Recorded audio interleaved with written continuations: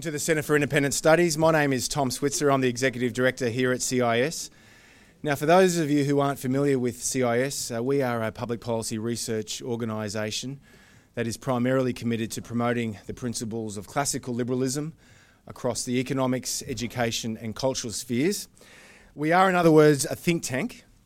My friend Jeffrey White, who's here in the audience today, attended a Lowy Institute event just down the road a few days ago in honour of the new Brookings Institute in Washington.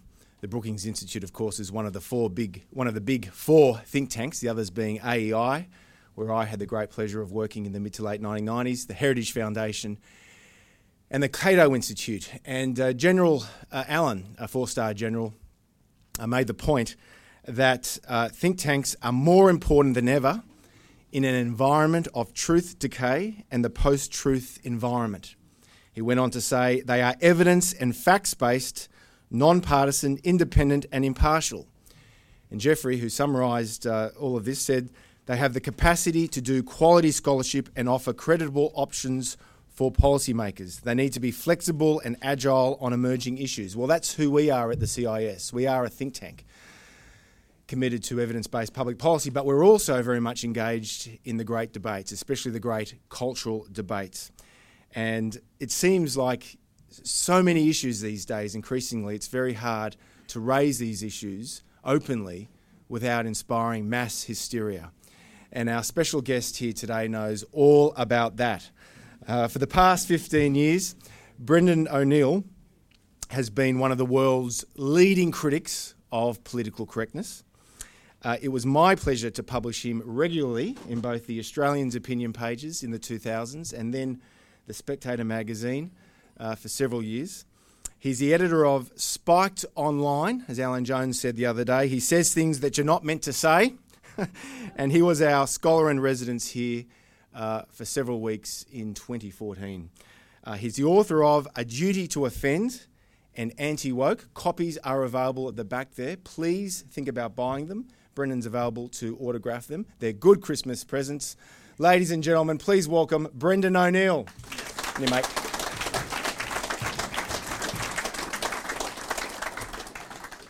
Thank you, Tom. Thank you to the CIS for inviting me. Always feels like coming home when I come to the CIS. As Tom says, he was the first person in Australia, I think, to publish my work. And Greg and Jenny were the first people to invite me to come to Australia to the Concilium in 2011. So people who get angry when I come to Australia always say, blame Greg Lindsay and Jenny Lindsay. It's their fault. They started the whole thing. What I just want to talk about for about 10 or 15 minutes is two things. Firstly, the problem with political correctness, as I understand it, and then the problem with some of the pushback against political correctness that is currently taking place.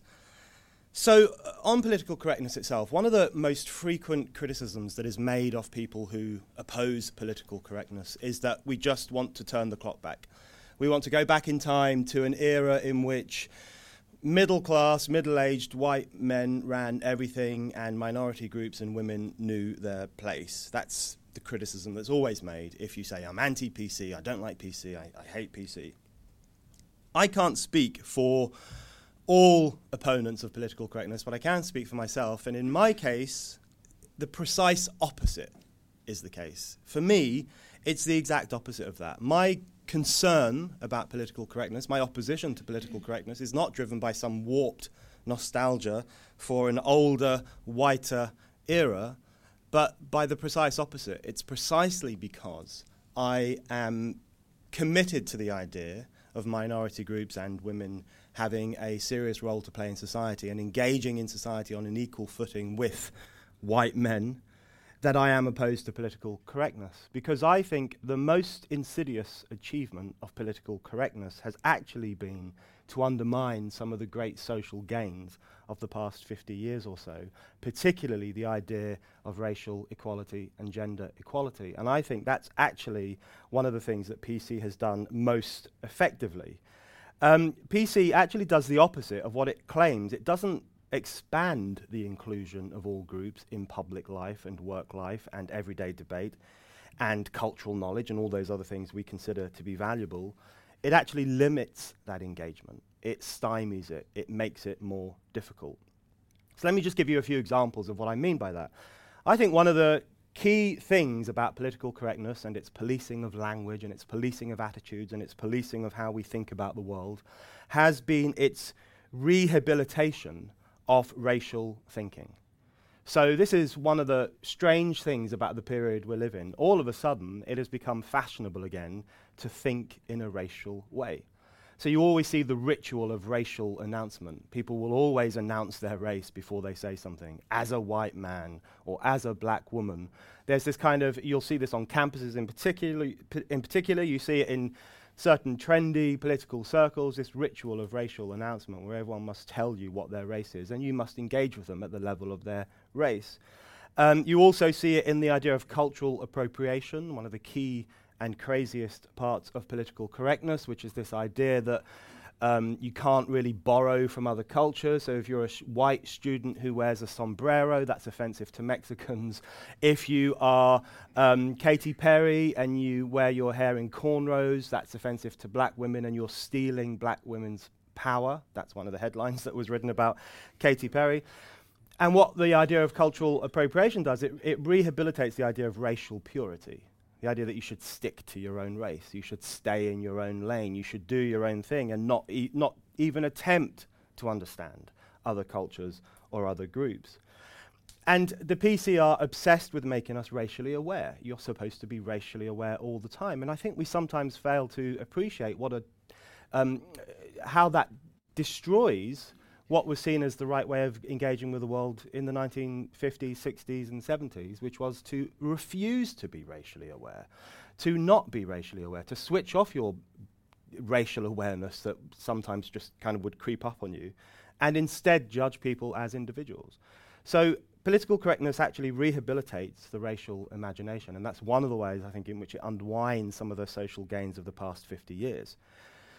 Then in relation to women, I think one of the worst things, one of the reasons I'm opposed mostly to the new feminism is not actually because I think it's a war on men and boys. I know lots of people, very respectable people, have that point of view, and that's fine. My concern with it is actually that I think it demeans the idea of female autonomy. Because if you go around arguing, as many new feminists do, that we need censorship of lads' mags and we need censorship of certain pop songs and we need to control sexual male behavior, and everything from asking a woman if she wants a drink to putting your arm around her shoulder gets redefined as a form of sexual harassment. What that actually does, it communicates the message that women are fragile and are not as capable of negotiating public life as men are. And that represents, in my mind, an unwinding, an undoing of one of the key social gains of recent times, which is that women are just as capable, and in some cases probably better, than men at dealing with work life and public life. If you look at the trans movement, the transgender movement, which I won't go into too much detail on because I think it's very strange in my view, but I think one of the achievements of the transgender movement is to rehabilitate misogyny. Because the idea that womanhood is such a flimsy thing, such a performance, such a garment in essence, that a man can assume it simply with a click of his fingers, so that the Gender Recognition Act in the United Kingdom will allow you to change your gender without making any effort. So I could go into work with a beard tomorrow and say, call me Susan, and then my workplace has to do that. That will be the law. I think that is misogynistic. I think it demeans the idea of womanhood and undermines its biological, cultural, relational substance. So I think there's a misogynistic element to that, and that also represents an unwinding of the past. So in these various different ways, we can see how actually what PC grates against most is not really the old white world of the past, when minority groups really didn't have much impact on public life, but actually what came after that. The revolution of equality, the revolution of freedom, the revolutions of liberation. It's those things, I think, that are most harmed by political correctness. And then what this logic does, what this logic of victim culture does, this kind of demeaning of minority groups, it then has a terrible impact on the institutions of society. So, for example, education, a very important institution. It's the key means through which one generation transmits the cultural knowledge to the next. That's now being completely interrupted by political correctness. So the politically correct educational establishment thinks it is wrong to teach that Western civilization is anything special. They think it's wrong to teach children too much dead white European male stuff. You know, that's really bad to continually teach them all this stuff by white men. And it wants to relativize education and give them things that is apparently more appropriate to their way of life, to come down to their level in this incredibly paternalistic way. And that's done in the name of not offending minority groups. Minority groups are apparently very easily offended, very weak and so on, as PC would have us believe, need to be protected from certain forms of education. Another institution that I think has been rattled pretty severely by political correctness is marriage. Marriage is one of those social institutions that I think is incredibly important. It is the means through which children are raised and socialized, and the community itself is expanded and kept coherent. Marriage has now been redefined. I'm not going to dwell on this because I spectacularly lost the argument on same-sex marriage and my liberal secular critique of it. But I do think that represents another institution which has been undone, and again undone in the name of offering validation to an apparently fragile minority group. And at the most basic level of the sex divide, the gender divide, which is the means through which young people in particular make sense of the world, even that is now being erased. And we all now are supposed to bow before the cult of gender fluidity. And particularly in schools, in Britain, this is a very pronounced problem. In schools, teachers now don't say boys and girls anymore for fear of offending the 0.01% of pupils who are gender confused. And I think even there you have this unraveling of one of the core institutions of society, which is the idea that there is a sex divide and that they are complementary and that is an important part of human society. I think it's really shocking that in the UK and Ireland as well, and other countries are likely to be following suit, you can now change your gender on your birth certificate. Now, the reason I have a real problem with that is because when a child was born in August 1985, and the doctors and the birth registrar wrote down that a boy was born, they were telling the truth. That was true. They were recording a public fact, a historical fact, a necessary fact for society to know who's in its society, who's being born, and who are the citizens. You can now go back in time and replace that truth with a lie. You can say that in August 1985, a girl was born, and it's not true. So I think a society that cannot even measure its citizenry, it cannot even keep a log of who is being born, where they're being born, who they are, and so on, is really spectacularly a society that has lost its moral anchor and any sense of how to organize itself.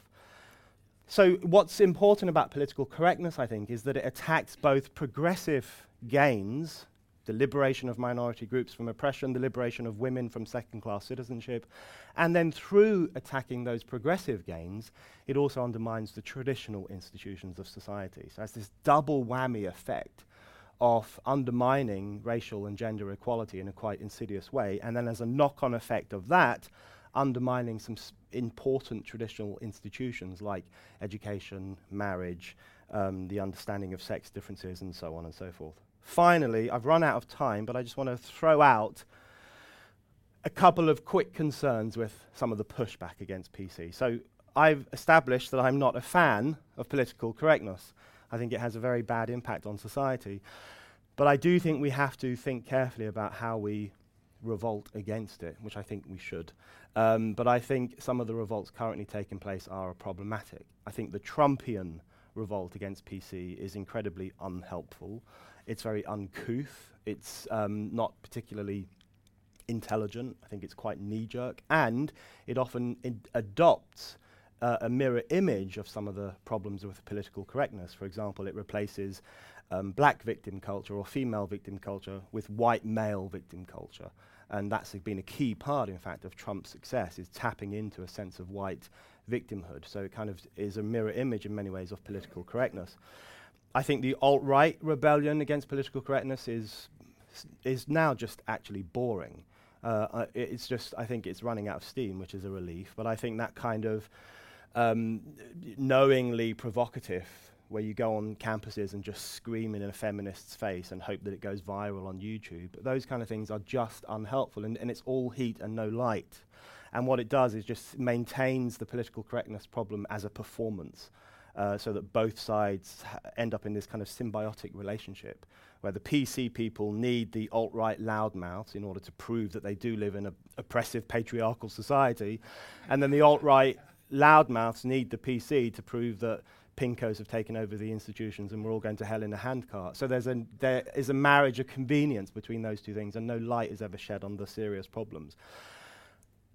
So I think we have to think seriously about the impact that political correctness is having on society. I think it is tyranny by stealth, which is, to borrow a phrase that Bill Leak used in his submission to the Human Rights Commission when they were persecuting him for the speech crime of drawing a cartoon.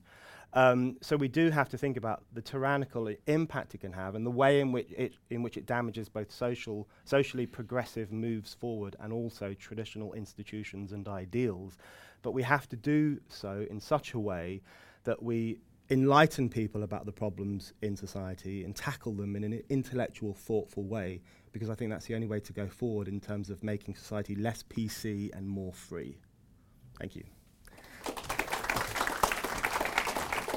Thank you, Brendan. That was great. Brendan, thank you. And now it's time for the conversation part of today's event.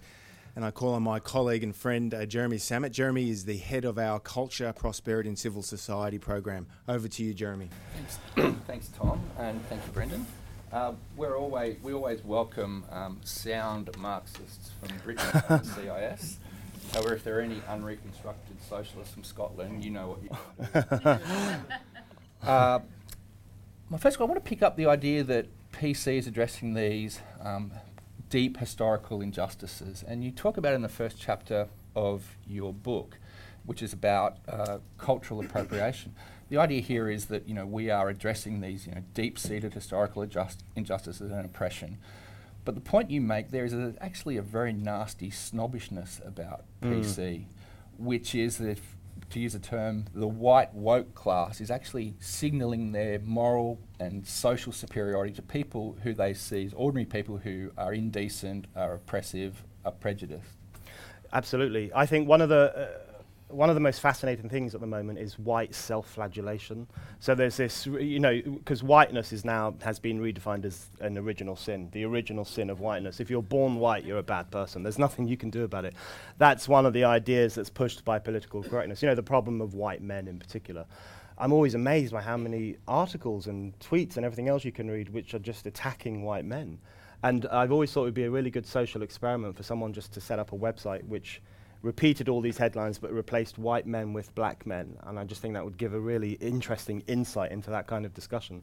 But a lot of that stuff, what's interesting is a lot of that stuff comes from white people. You have white people all the time who go on about the problem of white people, and there's this kind of, and the argument I make is that kind of self-flagellation, that kind of white self-loathing, is actually a form of white pride. Because what they are saying is that we are woke white people, we are racially aware, we are socially aware, we are good, we know how horrible our history was, we know how awful colonialism was, we know how privileged we are, we know that our privilege is built on the backs of slaves, all this kind of nonsense that they come out with.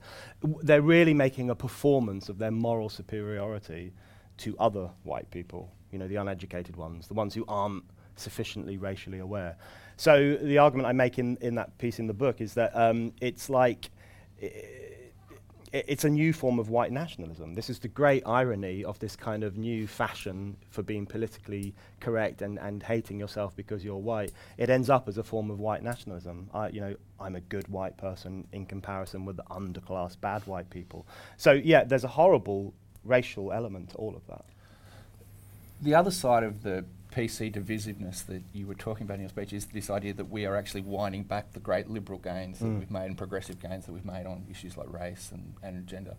There was a story in the Wall Street Journal, which you may have noticed the other day, which talked about how the consequence of the Me Too movement on Wall Street, particularly in investment banks, there is now a sort of self-segregating process going on where men won't go out to dinner with female colleagues, they won't mentor, they won't even take meetings alone with women. I think this is a broader phenomenon as well, because one of the things that you hear in this era of high PC, offence taking, sensitivity, that people won't mix not only across gender lines in the workplace, but along racial lines as well. So in the name of preventing division, we're actually creating division. Absolutely. That Me Too story I thought was a perfect example of the kind of thing I'm talking about, which is that what PC has done is completely screwed up the relations between the sexes. It's completely screwed up the Martin Luther King idea that you should judge people by their character rather than their colour. And in fact, on some American campuses, including the University of California, they have a list of racial microaggressions. A microaggression is the kind of conversational thing you say, which is unwittingly racist. If you ask someone, where are you from? Apparently that's really racist. They have this list of microaggressions, and some of them are things like, I don't see race, or I only see the human race, or I prefer to judge people by how they present themselves rather than their racial background. Exactly the things Martin Luther King said. So Martin Luther King these days would probably be hounded off campus. And the reason they give for those things being racial microaggressions is because they deny people's racial experiences, or they deny people's. There's even one phrase: they deny their experiences as their racial history and their racial display and all this kind of stuff. And the point I was making earlier is that in the past, ignoring all that stuff would have been seen as the good progressive thing to do. Engaging with someone, if you meet someone, you don't think, oh God, what colour are you? Where might you come from? What terrible history did your ancestors suffer? In the past, not doing that and refusing to do that was seen as the progressive thing. And now the progressive thing is to constantly obsess over what colour people are and then how you should engage with them because they're a different colour from you. So I think the Me Too stuff and the way in which that has segregated men and women and threatens to do that even more, and the way in which the rehabilitation of racial thinking and racial policing, I think those two things are absolutely devastating to some of the good stuff of the there was some good stuff of the 1960s, and those good things are being undone by all this. So if the social ramifications are important, what about how we push back against it? And to start with that issue, there is a school of thought, particularly among some people here in Australia on the centre-right, which is that these culture war issues don't matter. They argue that economics is far more important, we should focus on that. I think they don't understand what the ideological agendas around PC is, that controlling language means ultimately controlling thought, and there is a much bigger ideological agenda going on here. I completely agree. I think they are incredibly important issues. It's a point Orwell made all the time, that the control of language is always about controlling how you think and ultimately how you behave. And I do think we are living through a period of an attempted social re-engineering of society. When something like, if you say there are only two genders, if you said that on a campus in Britain now, you'd be in trouble. It is possible you would not be invited to speak. It's possible you'd be chased off campus. That was a perfectly normal thing for everyone to say about 5 or 6 years ago. So the speed with which this is happening, the Maoist speed with which things just become unsayable in a very short period of time, it should always get people's alarm bells ringing. I did a talk about heresy at the University of Oxford, the importance of heresy in relation to progress and how heresy fuels progress, historically speaking. And I said, my heresy is that I don't think a man can become a woman. And the meltdown was just extraordinary. It was like, it reminded me when I was growing up a Catholic, when if you said you don't believe that the bread actually becomes the body of Christ, that was like, what, you don't believe in transubstantiation? Get out of here. It's now, we have a secular version of that now, and the same kind of hounding of anyone who doubts it. So I think they're incredibly important issues. I do think that it can look crazy, if you find yourself, like I often do, writing a number of articles about the ins and outs of the transgender discussion, you do think, how did I end up here?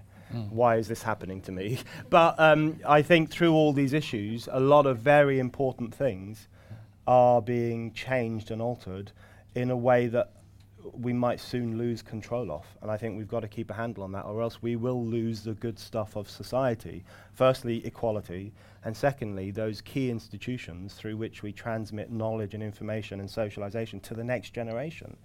Hannah Arendt made the point that the key responsibility of adult society is to transmit the cultural knowledge of the past to the next generation. And she said, when you don't do that, a break occurs, and it's a break that could be quite difficult to fix. I think we are now in that break. Two issues about that in terms of pushing back. One is that one of the hard things in terms of pushing back is that so many of our institutions have adopted PC. Yeah. So it's universities, schools, corporates to a large extent as well. And if you actually go against PC within those organisations, they can have serious professional and social ramifications. That's one issue. Second thing is that people, on the other hand, often say, well, isn't PC around issues like transgender being polite and respecting the rights and identities of different people? However, I think, and do you agree, that in a sense the gender stuff is a tipping point. If in the name of PC we have to accept the absurd proposition that there's no such thing as a boy or a girl, do you think that is something that will engage more people? Is there still a silent majority out there interested in these issues? I think there is a silent majority. I think that's actually one of the most exciting things about the period we currently find ourselves in, which is that people are in open revolt against the establishment. I mean, it's just, I can't remember anything like this in my lifetime. There are currently massive street riots in France against climate change policy. That's unprecedented. That's never happened before. These are hundreds of thousands of people in an uprising they haven't seen since 1968, and I think it could actually be bigger than 1968, who are raging against an environmentally friendly fuel tax. And as a consequence of that, they're raising questions about the way in which government mistreats drivers and people who have to use vehicles and all this kind of stuff. That's incredibly important. I think the Brexit revolt is obviously my favourite thing in modern times. I think it is incredibly important, and I think it does represent a rejection of the technocratic, bureaucratic, politically correct elites who currently run Europe. Very obviously is a rejection of those people. So that's incredibly important. I think even the vote for Trump, even though I am not a fan of Trump and I have a problem with the Trumpian approach to political correctness, even the vote for Trump, I think, speaks to that kind of desire to reject the politically correct establishment. Robbie Suave at Reason magazine makes a very, I think he's writing a book on it, makes a very good argument that the vote for Trump was in many ways a reaction against political correctness. So a lot of stuff is happening, a lot of very positive stuff is happening. And so I do think there is a silent majority. I do think there are people out there who think there are two genders, that blasphemous thought, it's not supposed to have, who do think that marriage plays a special role in society, who do think that, men chatting up women is not sexual harassment. There's a whole world of common sense out there, but it's not reflected in media and public discussion because that tends to be dominated by precisely the kind of people we're worrying about. So we are witnessing the capitulation of institutions to political correctness, but at the same time, I think a growing resentment among the public with a politically correct establishment. So that's the key tension of our times, which I think could be a very fruitful tension. Can I pick up that issue in terms of where a lot of this stuff has come from, and particularly in relation to the issue of same-sex marriage? I think it once could have been said that the gay liberation movement, in a sense, gay people were the last of the bohemians, and it sounds increasingly that they are almost first among squares. And it's this notion that the state is somehow responsible for people's dignity and their validation. And it's like, rather than the nanny state protecting us from harms that we inflict on ourselves, it's almost like we live in a daddy state where people constantly seek validation and approval of all these things at the price of ultimately transgressing on other people's rights and freedoms. I completely agree. I think this is, people will often compare the transgender movement to the gay liberation movement, and I think they are completely opposite. I really think there's no serious comparison can be made between these two things, because the gay liberation movement of the 60s, well, all the liberation movements, the women liberation movement, the gay liberation movement, national liberation movements, which obviously lots of Western progressives supported, were about rejecting certain forms of authority and demanding greater autonomy and choice. They were liberal movements. What you have now are supposedly left-wing identitarian movements that are actually about seeking validation rather than autonomy and approval, particularly from the state, rather than the right to determine your own destiny as you see fit, regardless of whether the state agrees with you or not. So the transgender movement is the perfect example of that. It's entirely opposite to the gay liberation movement. The gay liberation movement argued against the medicalization of homosexuality. The transgender movement argues for the medicalization of transgenderism. The gay liberation movement argued for the state to get out of their lives by dismantling laws, in particular, which criminalized gay sex. The transgender movement wants the state in their lives all the time in terms of more and more acts of law to offer recognition and validation and certificates and all this kind of stuff. So it's not a liberation movement at all. It's actually, it ties people into a kind of relationship almost of psychic enslavement with the establishment, where they become incredibly reliant upon the establishment's approval for their sense of self. I think that's incredibly destructive. And I don't think that just goes for the transgender movement. I think across the board, the identitarian movement, which is, in relation to all sorts of community minority politics now, is largely about winning the backing of the state and winning resources from the state. And in order to do that, you often have to advertise your weakness rather than advertise your autonomy. So you have to advertise your wounds. Look how pathetic we are. Look how much we suffer from hate speech. Look how difficult our lives are. Please help us. So you're incited all the time to make a spectacle of your weakness, whereas the older movements, I think, were invited people to make a spectacle of their strength, and that's a really important difference. Picking that up, we haven't used I don't think we've used the word yet, but all this is obviously in a background of identity politics. And where I think it comes from is that, and the problem with identity politics is that it doesn't necessarily lie about the past. Of course, in the past, gay people, people of colour were, oppressed and denied their rights. But so much of this is taught in the universities that, people hear that, our histories of our societies are just full of racism, and those racism or prejudice continue to this day. It's almost as if people, in order to, their identities are so politicised that they have to sort of almost find a way in contemporary society to prove that they are the oppressed, the poor. So it's issues like policing language, oversensitivity, and in these ways that fundamentally divide us rather than focus on commonalities. Yeah, absolutely. I think it's, I just get bored of people talking about the past. There's this movement at Oxford University called Rhodes Must Fall, which is an attempt to take down a statue of Cecil Rhodes, who was a colonialist, and all these students who are Rhodes scholars, so these are incredibly privileged students from different parts of the world. They say that the statue reminds them makes them feel the wounds of history and makes them feel the pain. These are some of the most comfortably off,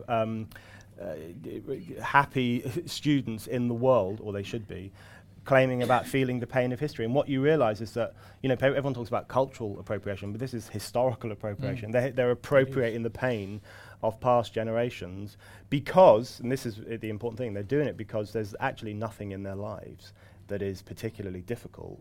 And that's a real problem for them because today the great way in which you win social support and social validation is by being a victim. So if you've got nothing in your life that makes you a victim, you have to exaggerate stuff, or you have to go looking in the past and borrow the suffering of your great-great-great-great-grandfather and say, oh, that's it, there. And the point I made in a debate with one of these people is that it would be like me saying, I can't bear to see an image of a potato because it would remind me of the potato famine and all my relatives who all died. And they thought that was really offensive and outrageous, but it's the exact same thing. It's the exact same thing. So this kind of trawling of history for some evidence of victimhood I find really obnoxious, but it is all part of that constant incitement to play the victim card. And playing the victim card has a really devastating impact on you as an individual because you kind of you disavow your own autonomy and say, please help me, I'm ridiculous and pathetic. It has a devastating impact on freedom of speech because it polices what everyone says lest they offend someone.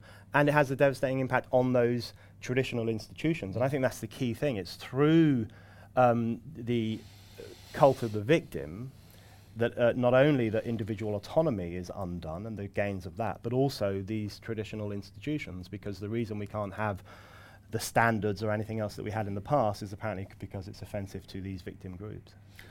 I was lucky enough to be at the Battle of Ideas conference in London, which I highly recommend to everybody, in October, and there was a session on the whole roads must fall issue, and I asked a question and made the point that in Australia you can't have a public gathering except at the CIS, without having a welcome to country. You can't. We have given back lots of. The High Court has decided that the traditional owners of the land are Aboriginal people, but at the same time, we now have this push to, change Australia Day, and one of the things I think is really important when we talk about people dredging up historical facts is that at some point, if we're going to have a society that reflects and respects everybody's right, is forgetting sometimes something we should encourage people to do and get on with it. Absolutely. I love Australia, but there's one thing I don't like about Australia. It's in a constant state of apologism. Even more than Britain, and Britain is pretty bad. Like Tony Blair apologised for the Irish famine, for example. You think, was that really your fault? I don't understand how that's possible. But Australia does that, or it just keeps saying sorry all the time. And there does come a point where you have to think, okay, guys, that's history. Let's move on. I can't remember. There was some American commentator who was involved in a debate on a campus. I can't remember who it was. And this young black woman in the audience was standing up and talking about history and so on. And he said, look, this is the starting point of our discussion. You have never been a slave, and I have never been a slave owner. And that has got to be the starting point of the discussion. It doesn't matter. You can't visit the sins of the fathers upon the children. That's medieval. So I do think there comes a point when you have to say, and by you I mean people like you have never stolen an Aboriginal child. You had nothing to do with that. And that's the way it is. So I do think there has to come a point where you think, okay, we have to let history lie.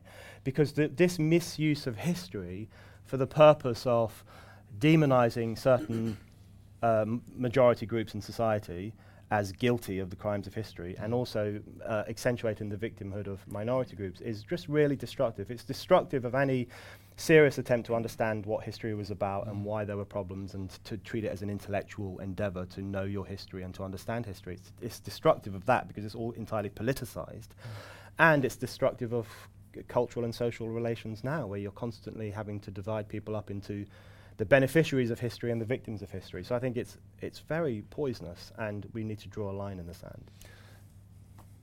The proponents of political correctness can never understand, though, why people push back against these issues, and they don't understand that people, as you say, are being blamed for things that they were actually not responsible for. Don't believe not responsible for. However, the problem, and you alluded to in your speech about a lot of the pushback, is that sort of Trump, the Milos, the alt-rights, they have sort of given up on civility, and a lot of their pushback is, often bitchy and personal. And as you say, it plays into the hands of the PC group, because as they see, here's the problem, this is why we need PC. You're a free speech absolutist, but there's a difference, isn't there, between no idea should be unsayable, but there are some things you shouldn't say. Yes, I think civility is a good thing. I'm slightly worried about, however, having said that, I am slightly worried about the over-policing of incivility. And I think it is worth bearing in mind that in the English context, for example, one of the great justifications for censorship in the past was to tackle incivility. So if you look back to the period of the 1640s and the 1650s, when we had a revolution and a civil war and everything else, all the pamphlets that were produced by the Cromwellians and the Levellers and all these parliamentarians who wanted to behead the king and do all this kind of radical stuff, all their pamphlets were completely uncivil. They were libelous, they were defamatory, they made accusations against bishops and kings that were completely and utterly untrue, because that was the means through which they stirred up people and stirred them up to take action and so on. And then laws were passed against incivility, and then that had a very devastating impact on political discourse itself. So I do think we have to tread a fine line. I do think we are in a period right now. I think one of the reasons we have incivility is because people are struggling to find a political language through which to express their opposition to the establishment. So it does take on that 1640s style, just screaming at a politician and saying, you're a bitch, or whatever it might be, in this kind of infantile way, because people are struggling for the context and the language and the meaning through which they might express their opposition. So I understand where incivility comes from, but I think you're absolutely right in relation to the alt-right people.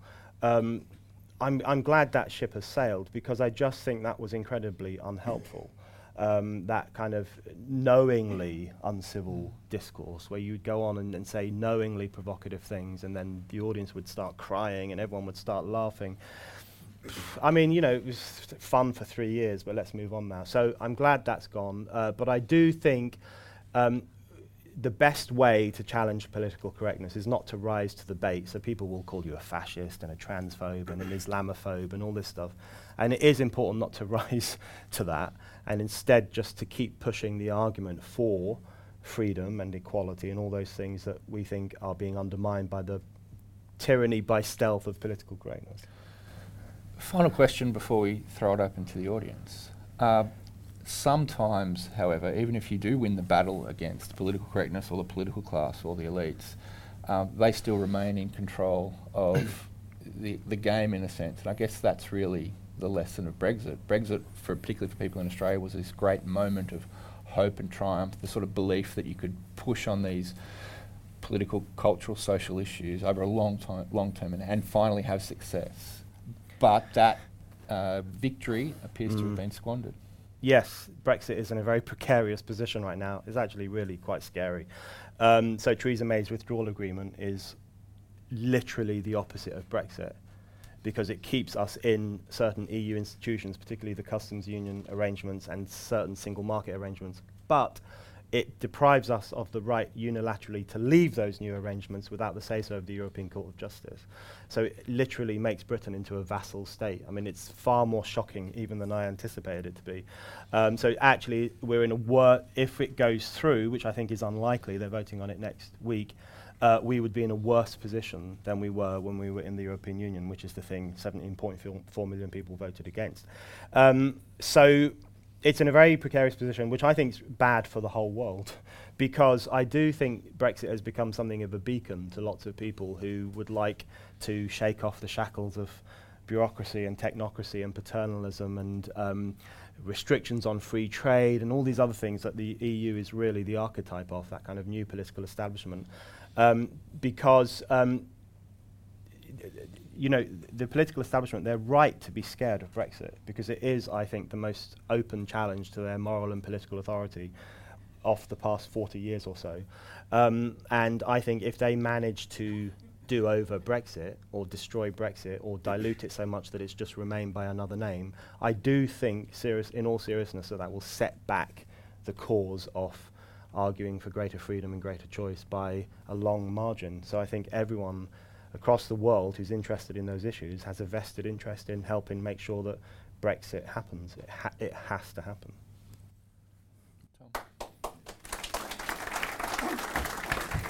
Thanks, Brendan. Thank you, Jeremy. Now it's time for Q&A, and our first question comes from Claire Lehman. Claire is the editor of Quillette magazine, a very popular online magazine, and she's addressed CIS on 3 occasions this year. Claire. Thanks, Tom. Hi, Brendan. Hi. Thanks for your talk. It was fascinating. I'm wondering how optimistic or pessimistic you are about the future. And the way I'm thinking of it is we've gone through periods of mass hysteria before, and there was even an outbreak of political correctness back in the 90s, the early 90s, and then people like Camille Parlier came along and sort of shook things up and things got back to normal. Are we going through another phase of mass hysteria, or is this something more sinister and larger? And is it something that reflects a break or a bigger shift in Western culture? I'm actually very optimistic right now, largely because of Brexit, but also because of other things that are happening. I'm very excited about what's happening in France. I know it's quite violent and it's kind of can turn certain people off, but I do think those are very interesting events too. So I'm pretty optimistic in terms of these kind of slightly unprecedented revolts that are taking place, whether through the ballot box or on the streets. So that makes me optimistic. But I think at the same time, political correctness is becoming more and more entrenched, particularly in certain institutions. I think the interesting thing about the 90s, I was talking to some of the people involved in the pushback against 1990s political correctness, like Wendy Kaminer in the US, and also Nadine Strossen, who was president of the American Civil Liberties Union in the 90s.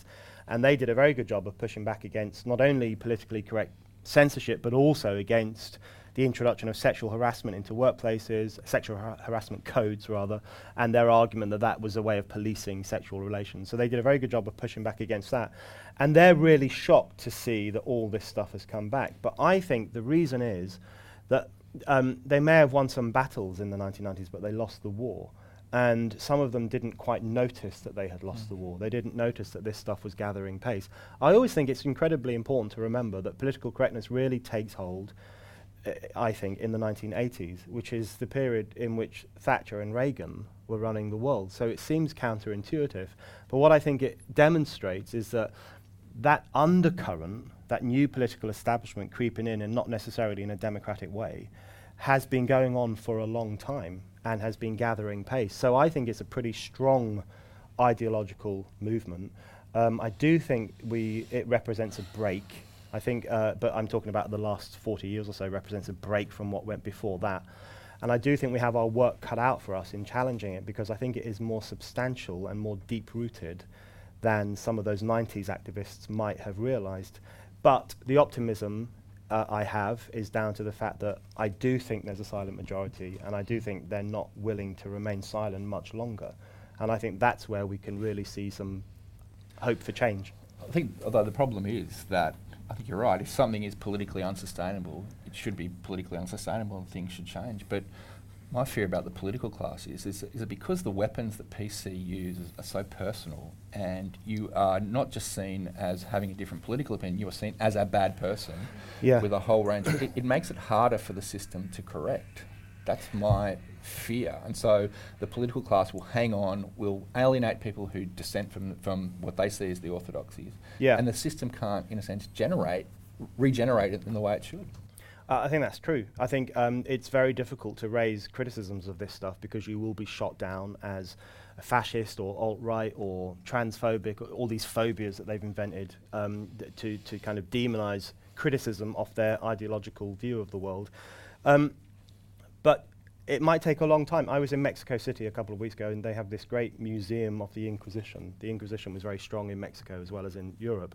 And it's this really tacky museum with all these kind of dummies being tortured and blood gushing out.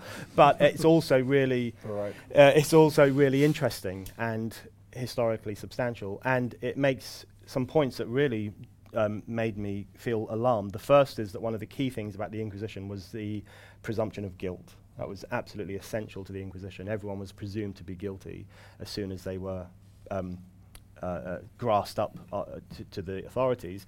And the other one was, of course, as we all know, the restriction on certain books, and the Vatican that eventually drew up a list of banned books and banned ideas and all this stuff. And you do see echoes of that today in the attacks on due process, and particularly in the Me Too movement, for example, which presumes guilt. People's lives have been destroyed on the basis of accusation alone, which is entirely unjust, and also in the way in which certain ideas and books and ways of thinking are shunned from academic life and public life. So, and the thing to bear in mind, this museum makes very clear, is that the Inquisition was considered for a long period of time to be a normal way of organizing society by a substantial number of people. And I think that's currently what we have now. Yeah, next question. Monica Wilkie, who wrote a lead piece in the Sydney Daily Telegraph on our immigration polls that showed increasing support for cutting immigration. Monica. Thank you, Tom.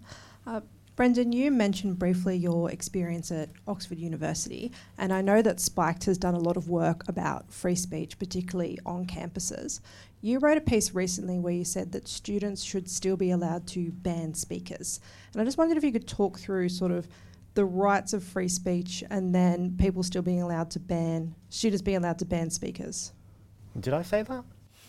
That's possibly there was a piece on Spiked.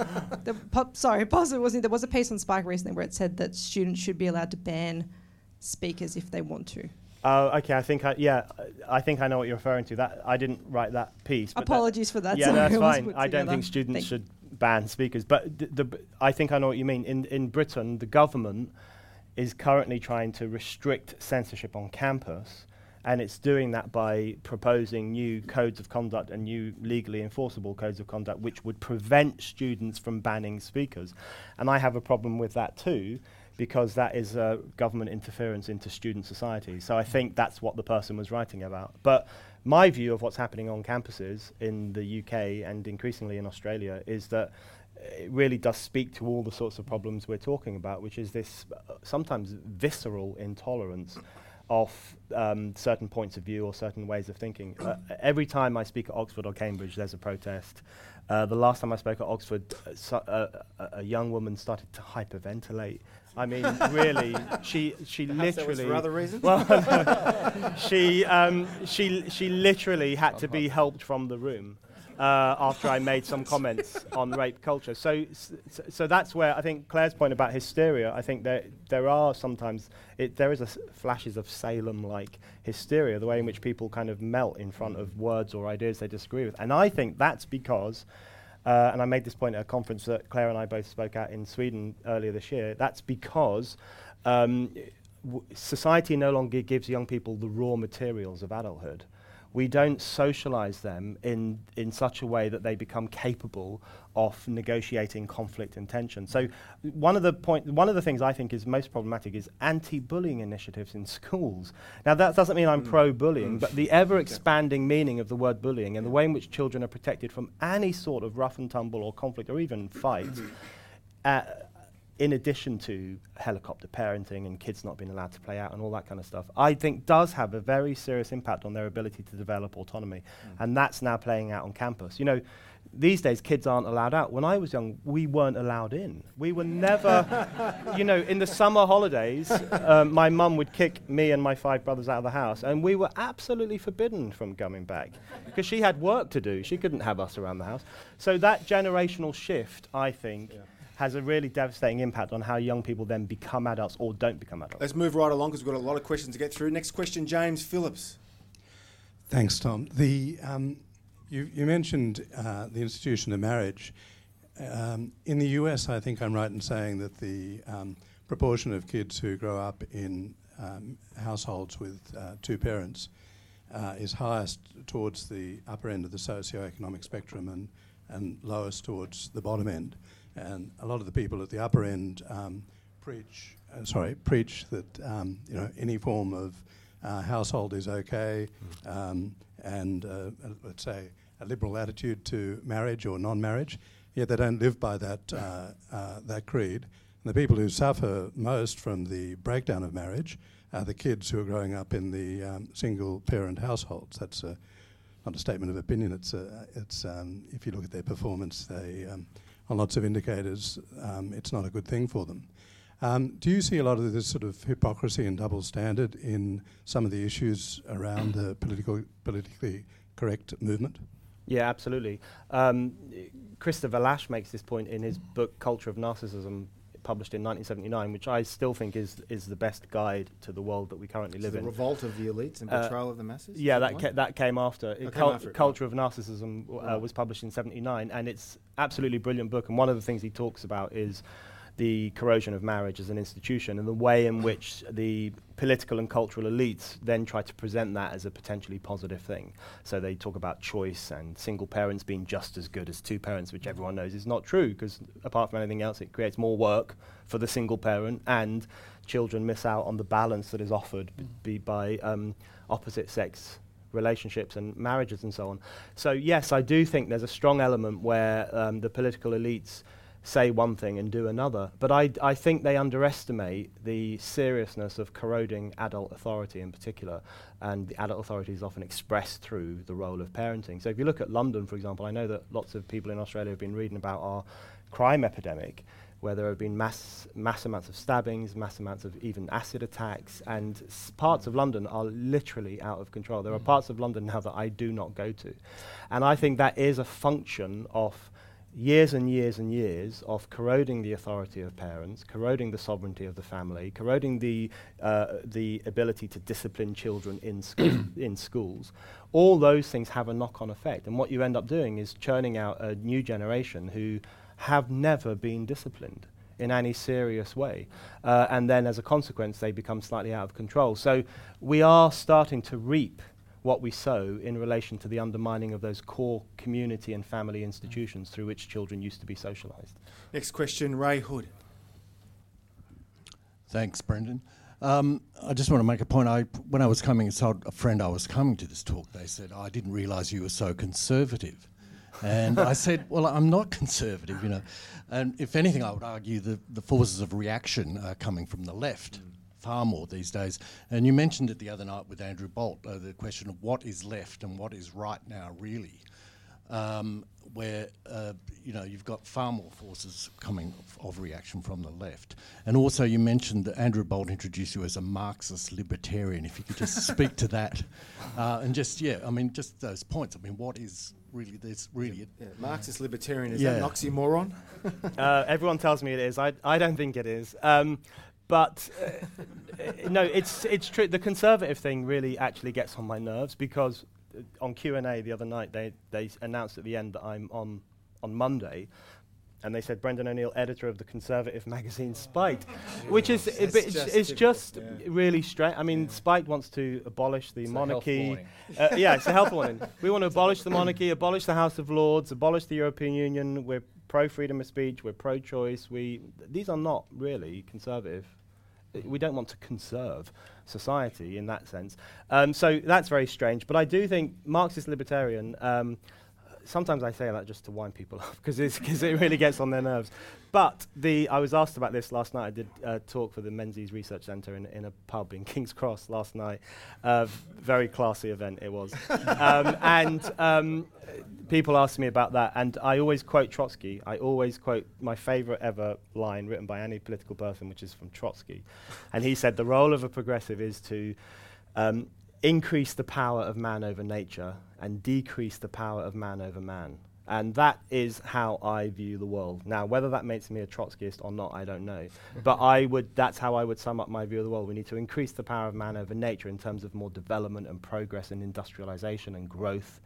And we need to decrease the power of man over man in terms of getting rid of censorship and social control and authoritarianism. So, am I a Trotskyist? I don't know, but that's certainly the best ever description I've heard of what I think good progressive people should do. Jeremy, do labels foster simplistic divisions and create artificial alliances increasingly? I think they do. And I think the terminology in dealing with these issues is important. Like I often fall into the left-right language, but I actually think that the terms that we should use in relation to where all this stuff is coming from is either progressive left or postmodern left, because it comes from an ideological agenda which they basically believe if you control language, there's no such thing as objective reality. So if you can control language, you can control society, and that's where it's coming from. Can I just say one quick thing on that? I think one of the things I really dislike about the modern left, or whatever it is the way they call everyone a fascist if they disagree with them. But then, by the same token, one of the things I dislike about the modern right is the way they call everyone who disagrees with them a Marxist. So if you think education should be provided by the government, suddenly you're a Marxist.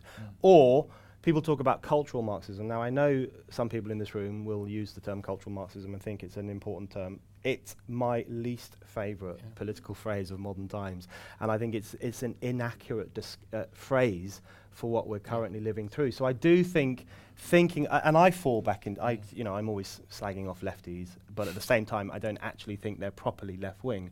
So we all do it. But I do think it sometimes pays just to be a bit careful about the language. Because we've got to move right along. Tim James. G'day, Brendan. Thanks very much. That was great. I just wanted to ask you, in a sense, what's next and where does this go? So it seems as though gender can be fluid and flexible, sexuality can be fluid and flexible. I noted that case in the Netherlands recently where that bloke who's 69 wanted to identify, or does identify as a 49-year-old, and wanted to legally change his age. I think the court declined him that opportunity. But what's next? I mean, where does this end, really? Well, that's the million-dollar question. I think transracialism is probably the next step. At the moment, people always laugh at transracialists, white people who identify as black, and there are some people who do that.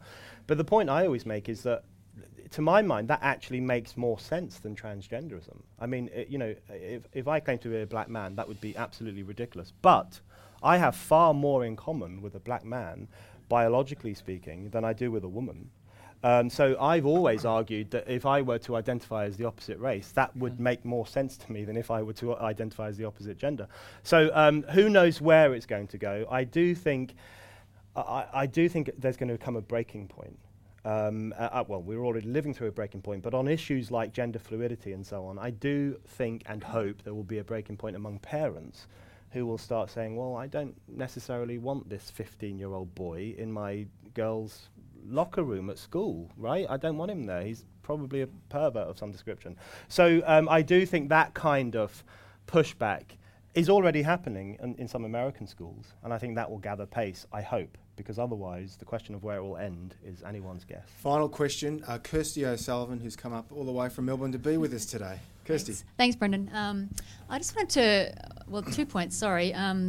Initially, just on talking about the discipline of children, it's so funny how they there's that aspect of it where they do sort of tend to go wild and go crazy, and yet at the other end, they get disciplined at school for things like over-enthusiastic high fives and that kind of thing. That always seems really bizarre to me.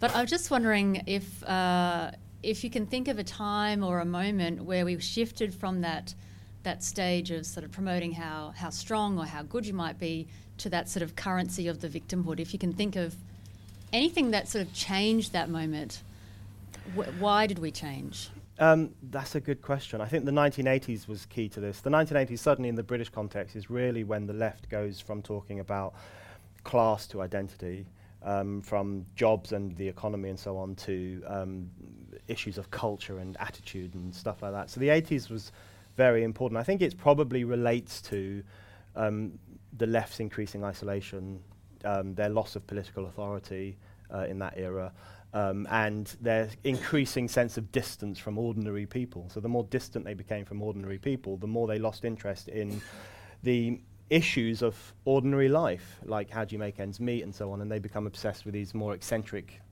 trendy gender issues. I think the 80s were important, and I think the 1960s were important. I have this strong attachment to the 1960s. I think a lot of it was very positive, but I do think some crap kind of sneaked through and became overly dominant. But I think in relation to all of this stuff, the key argument I would make in relation to political correctness and is constantly, and this relates to a question you asked, Jeremy, you fight back by constantly confronting people who say that you can't say that. Be more assertive, say the things you're not supposed to say, and do so from the perspective that a society in which all ideas are out in the open and can be heard and discussed is always preferable to a society in which things are unsaid or things are censored. And that's got to be the key argument going forward, that everything should be sayable in order that we can argue about it and talk about it. Ladies and gentlemen, CIS is blessed with many distinguished scholars, none more so than Stephen Schwartz, who happens to be one of our nation's leading education experts, a sound classical liberal who just happens to have been, of all things, a leading vice-chancellor at many of our universities. Stephen Schwartz.